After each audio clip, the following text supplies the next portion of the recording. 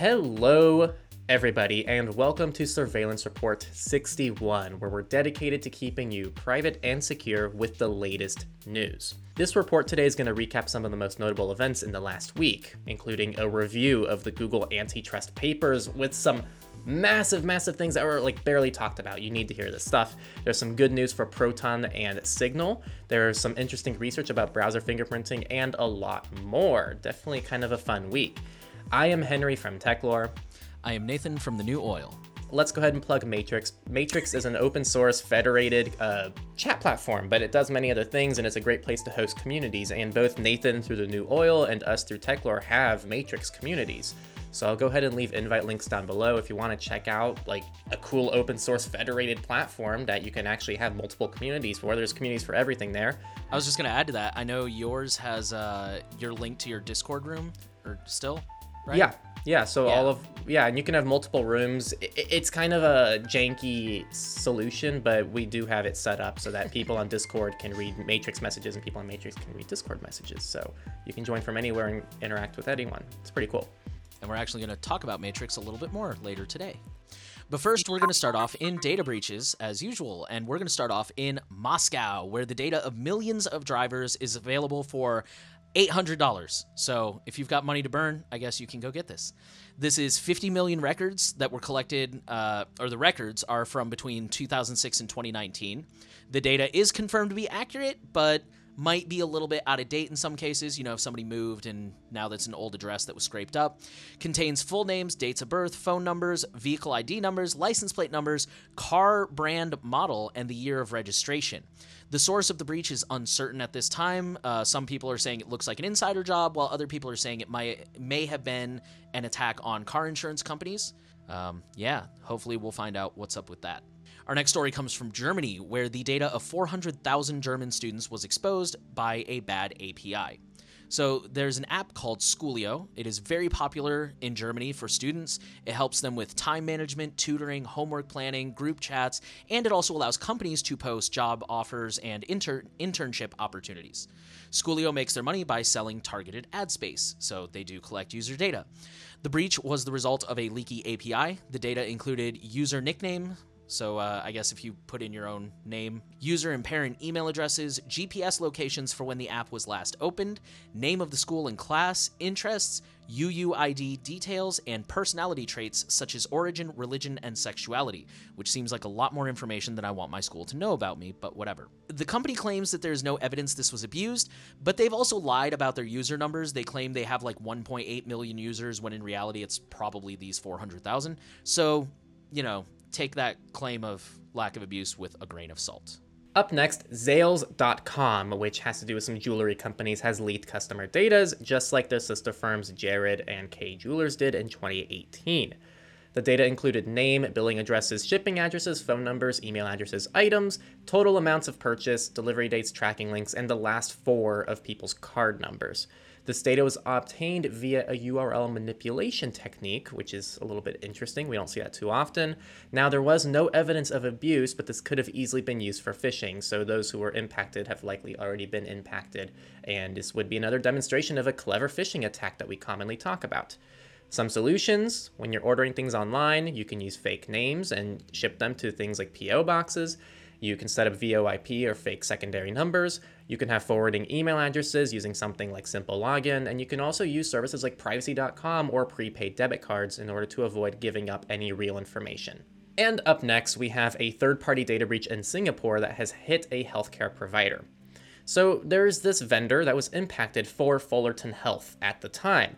I think the biggest takeaway here is this was a third-party data breach, and this happens pretty frequently where, let's say you buy a phone through a company. Let's say it's through Samsung. Samsung didn't actually suffer the breach, but Samsung, maybe their payment processor suffered a breach. So now all Samsung customers are caught in this data breach. Now, this didn't happen. I'm just making this story up, but this is another example of how when you do business with a company, you're often also conducting business with all the other companies that business relies on. So it's something you keep in mind. Every time you open a new account, you should dive into their privacy policy and so you can find any information about this. This specific breach included names, ID numbers, contact details, and bank account details in some cases.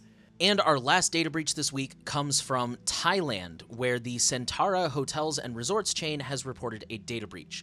The data it leaked includes names, booking information, phone numbers, email addresses, home addresses, and photos of IDs. The attackers also claim to have breached the hotel's parent company, so if they're telling the truth, we could see even more data exposed in the coming weeks and months. So some solutions for these kind of things: you can check in under a fake name. I know Michael Basil has talked about using like a burner Android with the hotel's app on it. You can pay in cash. I've done that before at a hotel. They do ask you for a safety deposit, but as long as you don't trash the room, you get it back. Don't give them a real address, and it maybe even fight back on if they try to make a copy of your ID. It's hard to do, but it makes you look crazy. But I mean, you're only staying there once, so you're probably never going to see the cashier again. That's going to wrap up data breaches for the week, and now we're going to transition over to company-specific news, and we're going to start with Google. There's been some leaked antitrust Google court documents. You have to read this yourself. It is some spooky stuff that is just beyond messed up even for me, and I thought Google was evil, but this is like a whole nother level. I'm going to read off some quotes that are takeaways here. So the first one: Google has a secret deal with Facebook called Jedi Blue that they knew was so illegal that it has a whole section describing how they'll cover for each other if anyone finds out about the program. Second point: Google appears to have a team called G-Trade that is wholly dedicated to ad market manipulation. Third, Google has a plan called Project NERA. I don't know if it's NERA or NERA, it's on all caps, but it's to turn the web into a walled garden they called not owned but operated. A core component of this was the forced logins to the Chrome browser you've probably experienced if you've used Chrome before. Google has also worked with Facebook and Microsoft to discourage them from increasing user privacy. Again, so I'm reading off actually a part of a massive Twitter thread that someone left, so I'll link the Twitter thread and I'll also link the actual document so you can read both. But the wild part about this is just not everything that Google is doing, but the fact that these big tech companies are helping each other behind the scenes. I know that this is kind of obvious, but actually seeing formal documents outlining how deep this could go is pretty spooky to think about, and it really just shows how much these companies want to work together in order to erode the privacy of the people on these platforms. This is big, and I actually have not seen a single mainstream article talking about it. I don't know if you have, Nate, but this was just a tweet that I happened to come across, and it was pretty spooky to see. I mean, I know I've definitely seen the term Jedi Blue somewhere in the past couple weeks. I think I've seen maybe Slashdot has run a couple headlines about this, but yeah, I mean, I definitely have not seen anywhere near like the Proton IP logging thing we covered a few weeks ago. Like, I haven't seen anywhere near that level of discussion for sure. Yeah, what the hell, man? Like, not to discount like the concern behind the Proton stuff, which we did talk about. Every time we talk about Proton, people are like, "Are you guys just gonna ignore the IP thing?" And it's like, look back a few weeks, we covered it in the whole surveillance report. It's literally the title and thumbnail of the surveillance report. But like, I can't believe that people made such a big deal out of that, which, in our opinion, was like very blown out of proportion if you actually looked into what happened. And then this Google thing happens and no one's talking about it. Also, off the record, is that why you texted me the other day and you were like, watch surveillance report? Do you even remember? Oh no, I was getting B-roll for our Signal video. So I was texting all the chats that I could show in the B-roll. Gotcha. Because I have like private chats with like clients and whatnot. Yeah, for sure. Yeah, if you're watching this, we have a video about Signal coming out on Friday that you should definitely go watch. It's completely done by myself, recorded by myself, edited by myself, planned by myself, script by myself, which I'm doing more frequently, and it's actually really fun. So you guys should check that out. I was just really confused because I was like, I edited the last one. Why would I go watch it? I watched it like 12 times. Nathan goes and rewatches, looking for all the little details. He's looking for the Easter egg. What did I screw up? Yeah, exactly. Did you add something? Anyways, so we do have one more quick Google story before we move on from that. They're gonna make up for everything I just did. Just listen to this. Yeah. Okay. This totally makes up for everything we just talked about. A few weeks ago, or maybe a month ago, we talked about how Google is rolling out a tool to help minors delete photos of themselves from Google search. Not from the internet, mind you, just from being indexed by Google search. Well, it's now officially rolling out. So good job, Google. You've fixed the internet. With that, we'll talk about what Amazon's up to. So Amazon is trying to bring Alexa to hospitals and senior living centers next. This comes after they have already targeted hotels and apartment complexes. We've talked about that in the past. And for senior centers, they are hoping to allow residents the ability to do things like call loved ones, submit maintenance requests, talk to each other, which, I mean, actually, I'll accept that one because, some seniors do have mobility issues. So it will allow the staff to make mass announcements, check in with residents, although I would hope they're doing that in person at least somewhat often. For hospitals, Amazon has already worked with Cedars-Sinai and rolled out Alexas in their patient rooms. And they will allow patients to change TV channels, play music, or communicate with the staff. Which, again, I get, but yeah. I don't like Amazon being involved. Whether you think this is a cool solution or not, like I said, I understand where they're going with it. Some people have mobility issues. I think we can all agree that Amazon's involvement in this is going to be absolutely nightmarish, and all privacy is just going to be an afterthought if it's a thought at all. They never delete your data, man. They never delete any of it. And on the topic of Facebook, so really quick, I'm sure a lot of you guys have heard the news. Facebook's parent company has rebranded as Meta. Facebook has not changed their name. The Facebook app is still going to be Facebook on people's phones. It's still going to be facebook.com, and they're probably never going to change that because then all the old people that use Facebook would never be able to find it. So what does this rebrand mean for viewers? Really nothing. It's still going to be the same garbage company doing terrible things to undermine the entire human race, but just know that when you hear somebody talking about Meta, that's what they mean. It's Facebook with a new mask. So, on to the actual story. Meta is developing a smartwatch. It has a front-facing camera. The article lists a few other features, but I mean, that's probably the most interesting. It's got a front-facing camera, and again, we can safely assume that it will be a privacy nightmare and hopefully will not gain any traction so that they don't keep making more of them. But this is almost certainly just another chance to try and grab your data because, if you're wearing a Facebook watch, then they don't have to play by Apple's rules. They can just collect whatever they want. And our next story comes from Apple. iOS 15.2 beta is already starting to roll out. The next release of iOS is set to include app privacy reports, which are supposed to let you know when apps do anything like access your location, photos, microphone, etc. This has actually already been rolled out. I went and checked my phone because I was like, I seem to remember this. But to their defense, the current iteration of this thing is really hard to read. I went ahead and saved my report and looked at it. I use Signal a lot, but it was very hard to read. It looked a lot like an error log. I think the average person wouldn't be able to make any sense of it whatsoever. I mean, I barely understood it. So my guess is that this new update is going to make the report easier to read for the average person. A lesser reported feature that nobody is talking about is that 15.2 will also enable the communication safety feature that we talked about a few months ago or a few weeks ago. The feature where it uses quote-unquote on-device machine learning to identify sexually explicit messages in your iMessage account and then alert your parents if you are a minor. That is slowly being rolled out to us after they said they were going to pause on everything. Now they're just doing it piece by piece. I guarantee you the next one's going to include something else. We're going to pivot over to laptop-oriented things, and pretty much we're going to keep this really quick. Microsoft is trying again to reach the K-12 market with a new low-cost Surface laptop. This is their attempt at going against the Chromebook and the iPads of the world. They've done this in the past, and they always failed. So this is all hinted through a Windows 11 SE, which is a student or school edition designed for this initiative. We're just putting it in to show that there is a market for K-12, and any company that's involved with K-12 is likely getting some layer of data on students, and we like to kind of shed light on that issue because most of these big tech companies have data from literally when a student is kindergarten through 12th grade and then likely through college as well if they decide to go to college. And our next story goes to Proton, who has won an appeal in a Swiss court. Okay, our next story is through. Our next story. I was about to correct you. You caught yourself. He's wind. Has wind an appeal.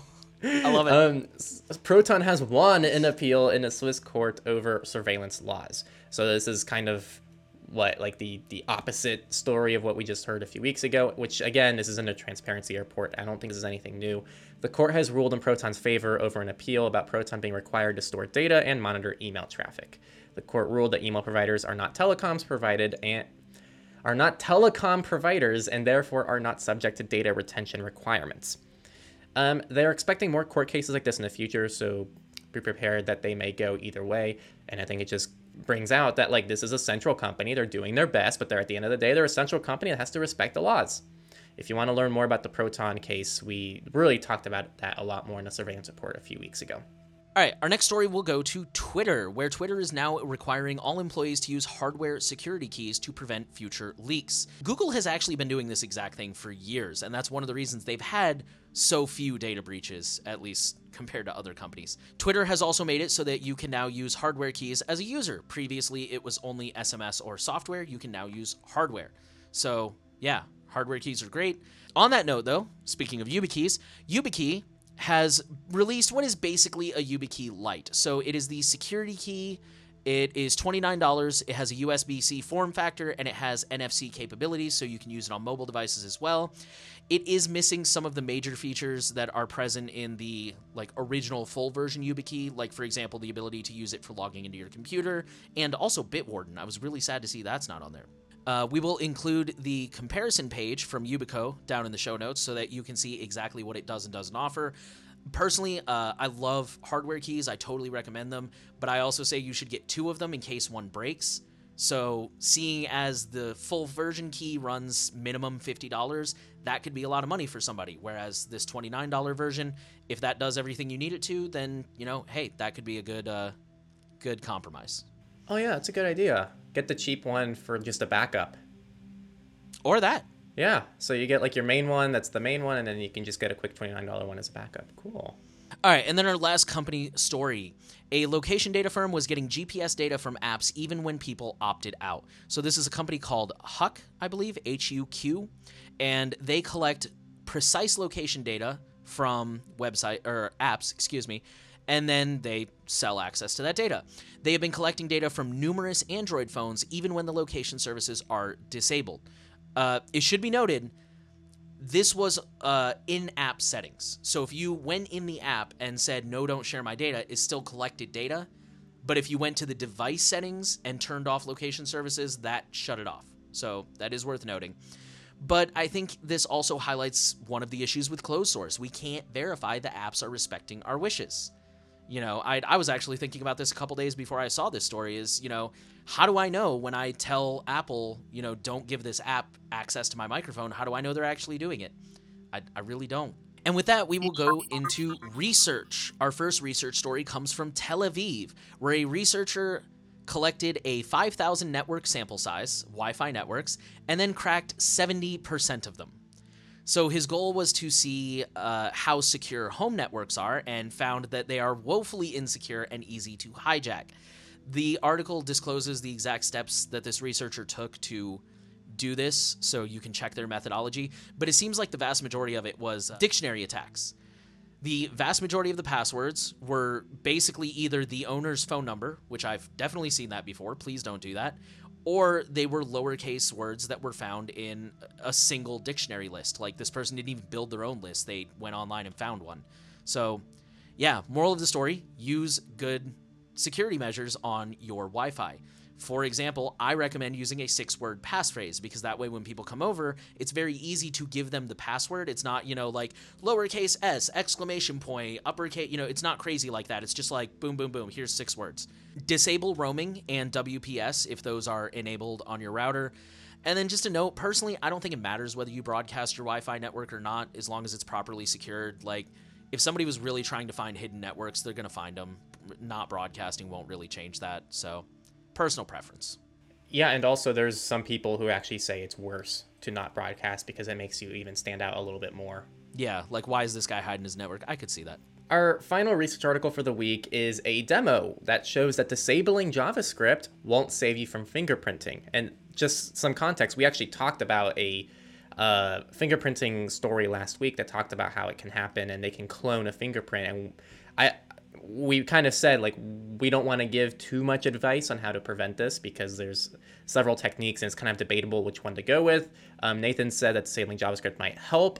And while it does help, this demo shows how fingerprinting can also be achieved with CSS and headers, which are 2 other important ways of how the web works. Again, I recommend looking at this demo yourself in the research, but essentially the best way to prevent fingerprinting is via the Tor browser, which has very great mitigations against this, and also using more common browsers that, as out of the box as you can, Brave has an excellent use case for this, right? Because Brave not only randomizes every new website you go on, so every new website uses a new fingerprint, a new randomized fingerprint, but also it's a very common fingerprint. Even if they didn't randomize it, I feel like you as a Brave user can very easily blend among other Brave users because most people don't really install extensions or do anything with their Brave browser. Firefox also has fingerprinting protection, and we talked about this more in our latest video comparing Brave and Firefox. And with that, we will move into politics. We will start off with, I found this story really enlightening. The title says, here's the FBI's internal guide for getting data from AT&T, T-Mobile, and Verizon. So this comes from a 139-page slide dated from 2019 from the FBI's Cellular Analysis Survey team and was obtained, I believe, via Freedom of Information Act request. They didn't specify how. They just said it was like an open records request. There's kind of some stuff here that we already know about, like, you know, how the FBI can obtain warrants and court orders for this data. But the really interesting stuff is that for the first time, we have some insight into how long U.S. telecommunications companies keep the data for and what data they collect. So just to go over that real quick, T-Mobile holds on to call records, cell site, and tower dumps, which is location data, for 2 years. Verizon holds on to it for 1 year, and AT&T for a whopping and completely unreasonable 7 years. Like, even one of the experts they interviewed in the article was like, they have no business reason to be holding on to that data that long. AT&T also retains, quote, cloud storage and web browsing data for 1 year, as well as data from your wearables, although they didn't specify how long they keep that data, so I don't know if that's the 1 year they just mentioned or what else. But moral of the story, your cell phone providers keep data for quite a long time, and they have no issues turning it over to the police with a warrant. And on almost the same exact note, in the same week that this came out, there was another paper published by the FTC that takes a look at what internet service providers know about you and examined the privacy practices of 6 major internet service providers. These are the key findings, and I'm going to quickly read these off, but you should actually look into this yourself because it's only more damning the more you read into it. So first, some ISPs in our study combine data across product lines. 3 of the ISPs in our study reveal that they combine information they receive from consumers across their core services and at least some of their other services. For example, TV and video streaming services, home automation and security products, and connected wearables. So essentially they are combining data across different services. Second, some ISPs in our study collect data unnecessary for the provision of internet services. This includes things like their ability to advertise, like app usage history. Third, a few ISPs in our study use web browsing data to target ads. 2 of the ISPs in the study stated they use web browsing information to target ads to customers, and another reserves the right to use such information for advertising purposes. Next, many ISPs in the study group consumers using sensitive characteristics to target ads.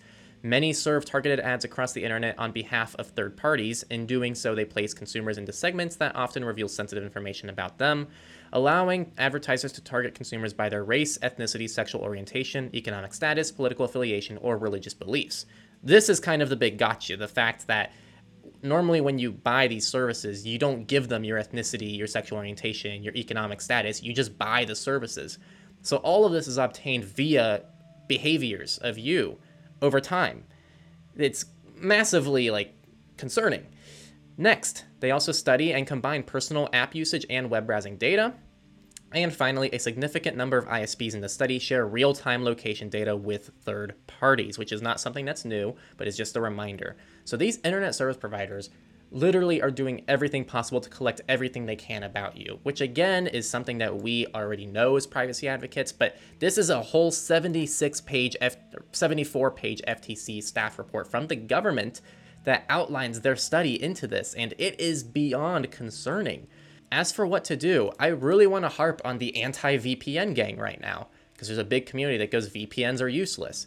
If you use a VPN on a lot of your devices, almost all of the web browsing concerns would be pretty much off the grid, right? As long as you're using a browser that doesn't also allow them to track anything there. If you're using a browser and a VPN, that already takes care of a lot of things because they can't analyze your web traffic anymore. But this won't prevent some of the other things. So again, VPNs are just one tool. So these are the kind of things that you really have to set up your browser from the ground up to be safe. You want to use a VPN or Tor, depending on the use case and situation. And you want to just avoid getting some of these devices. I feel like a lot of this data comes from the video streaming, TV services, home automation, things of that nature. Just get your ISP for internet service and do everything you can to not let them know what you're doing on that service.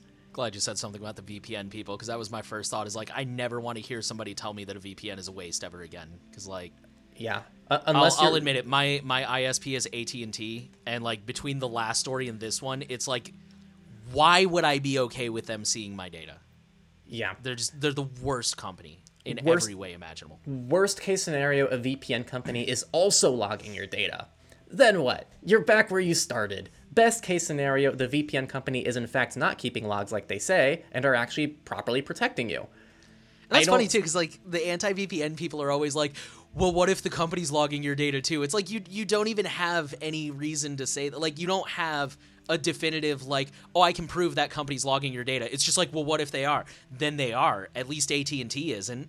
I don't understand that sentence. I think that it's an important stance to have, because I do think VPNs are really overmarketed to somehow be this anonymity tool. So I think agree. it's important to get that that reality check, but also sometimes it goes way too overboard of never use a VPN, use Tor for everything. You're stupid if you use a VPN. You don't need them.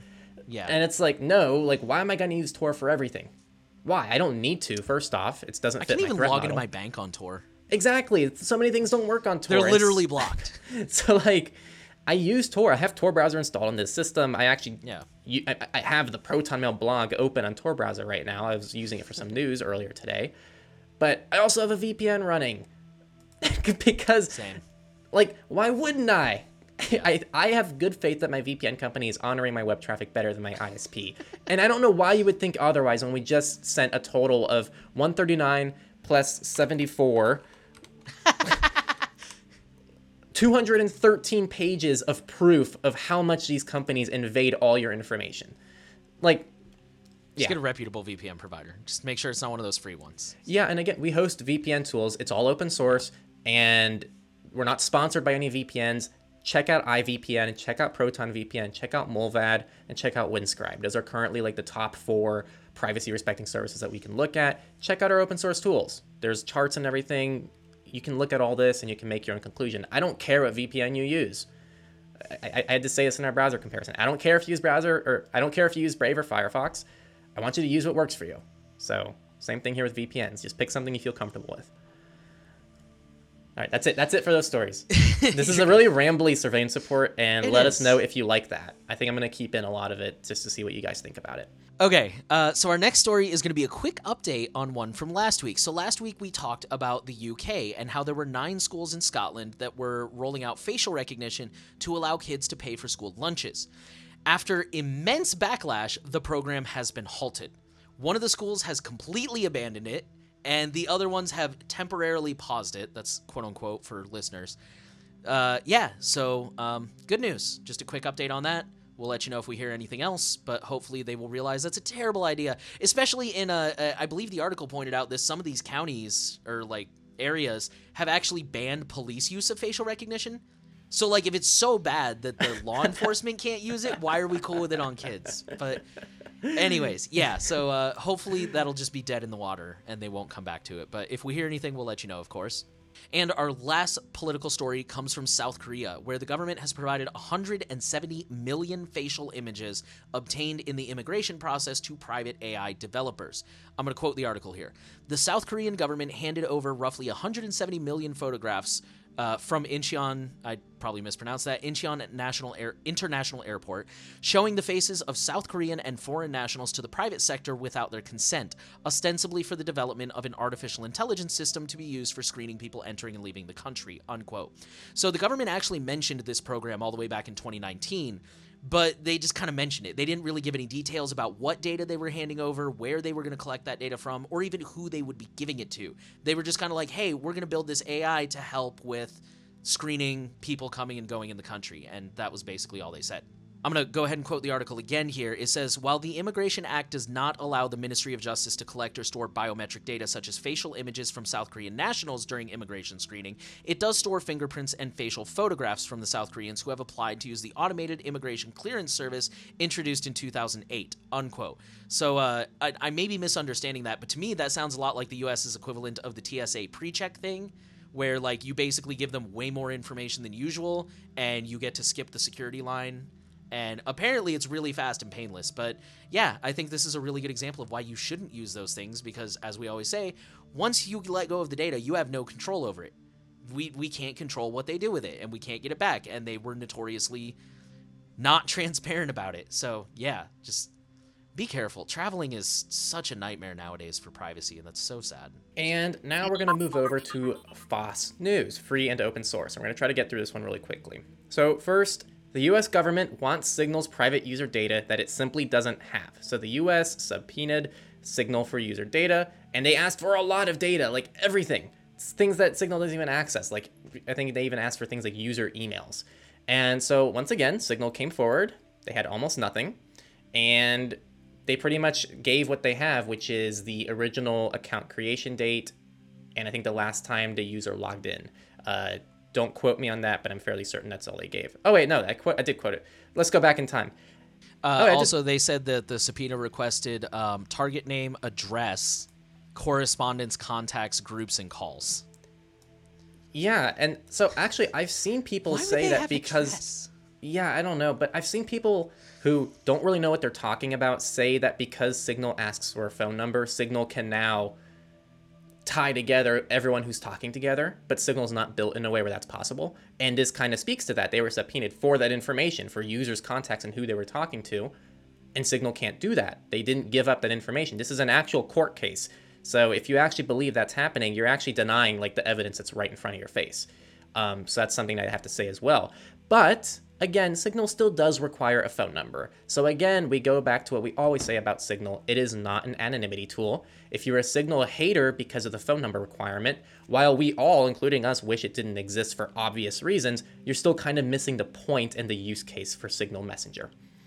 We have a messenger comparison video with like 10 or 11 different messengers, including arguably better messengers like Session, and you can really look to see which ones are better or worse in certain aspects. So I'll leave that in the description as well if you want to see that video. Up next, really quickly, Element, the same team that develops Matrix, that federated chat platform we talked about earlier. Element is a client that you can use for Matrix. They now have something called Element One, which is going to bridge Matrix, WhatsApp, Signal, and Telegram into one place. This is nothing new. You could use bridges in the past with these services, but they now are essentially hosting it for you via this convenient service for $5 a month. You can't use it with end-to-end encryption, but it could be worthwhile for those who can't leave WhatsApp and Telegram. But like now they can, and their family members don't have to move over to Matrix to use Matrix. So you can interact with them via Matrix. That's pretty much it. Our next story comes from Mozilla, who blocked malicious add-ons installed by 455,000 Firefox users. So basically, there was a proxy API that was available in certain Firefox add-ons, and it prevented users from getting updates. Personally, I recommend just using uBlock Origin to block JavaScript. That works 99% of the time for me.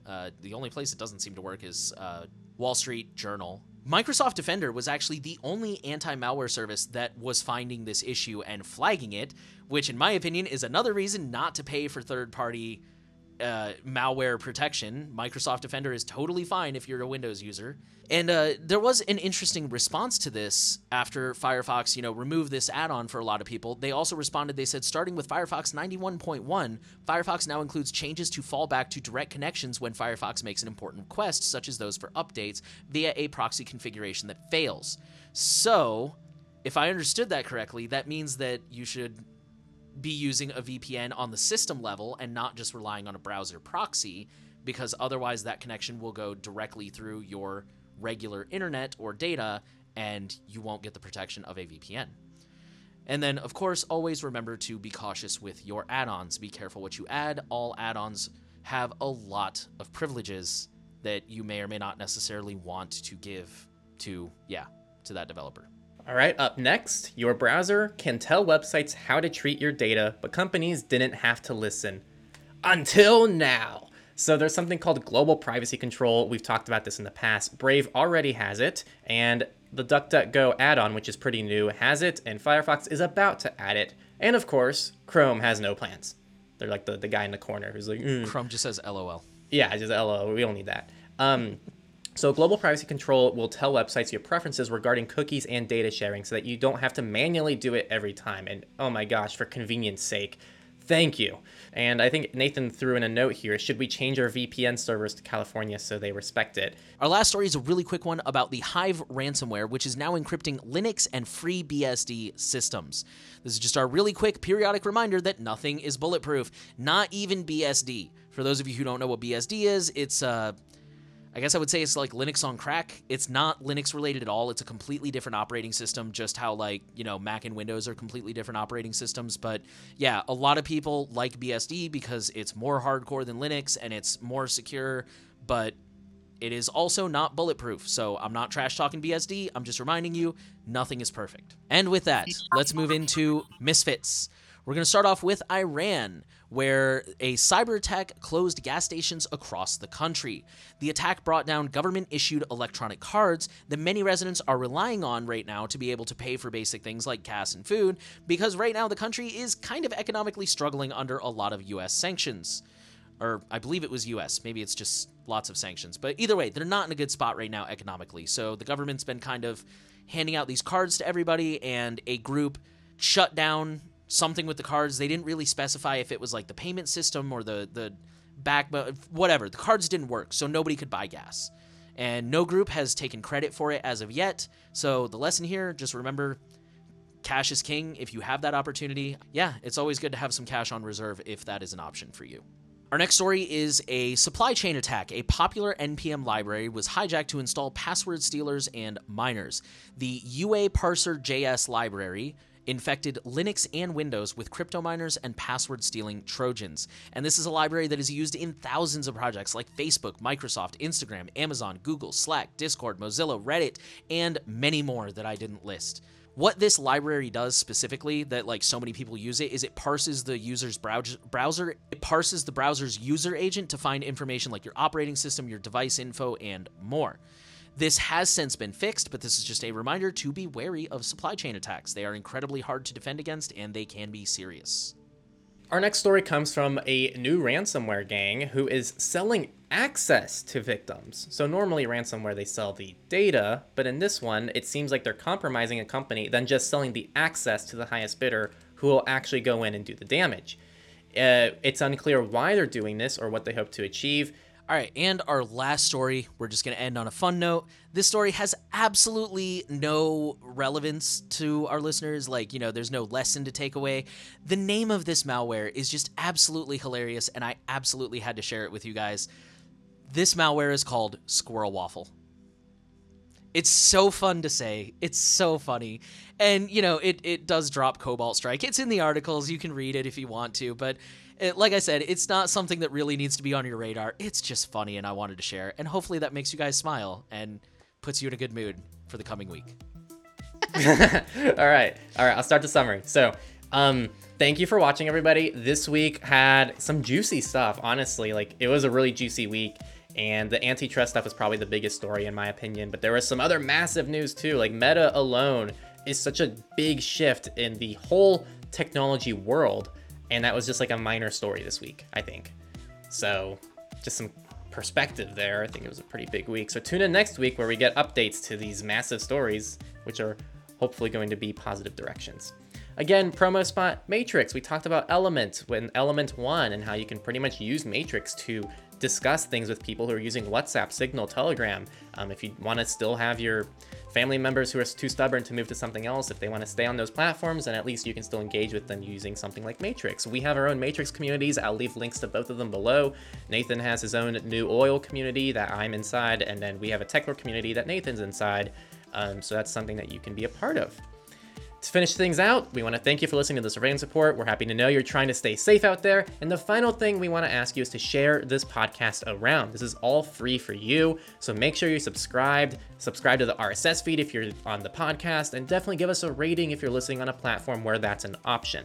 We want privacy to get to as many people as possible, and you can directly help with that. It's something that I think is important, just not for us, but just for the general privacy fight. So thanks again for listening. See you next week for SR62.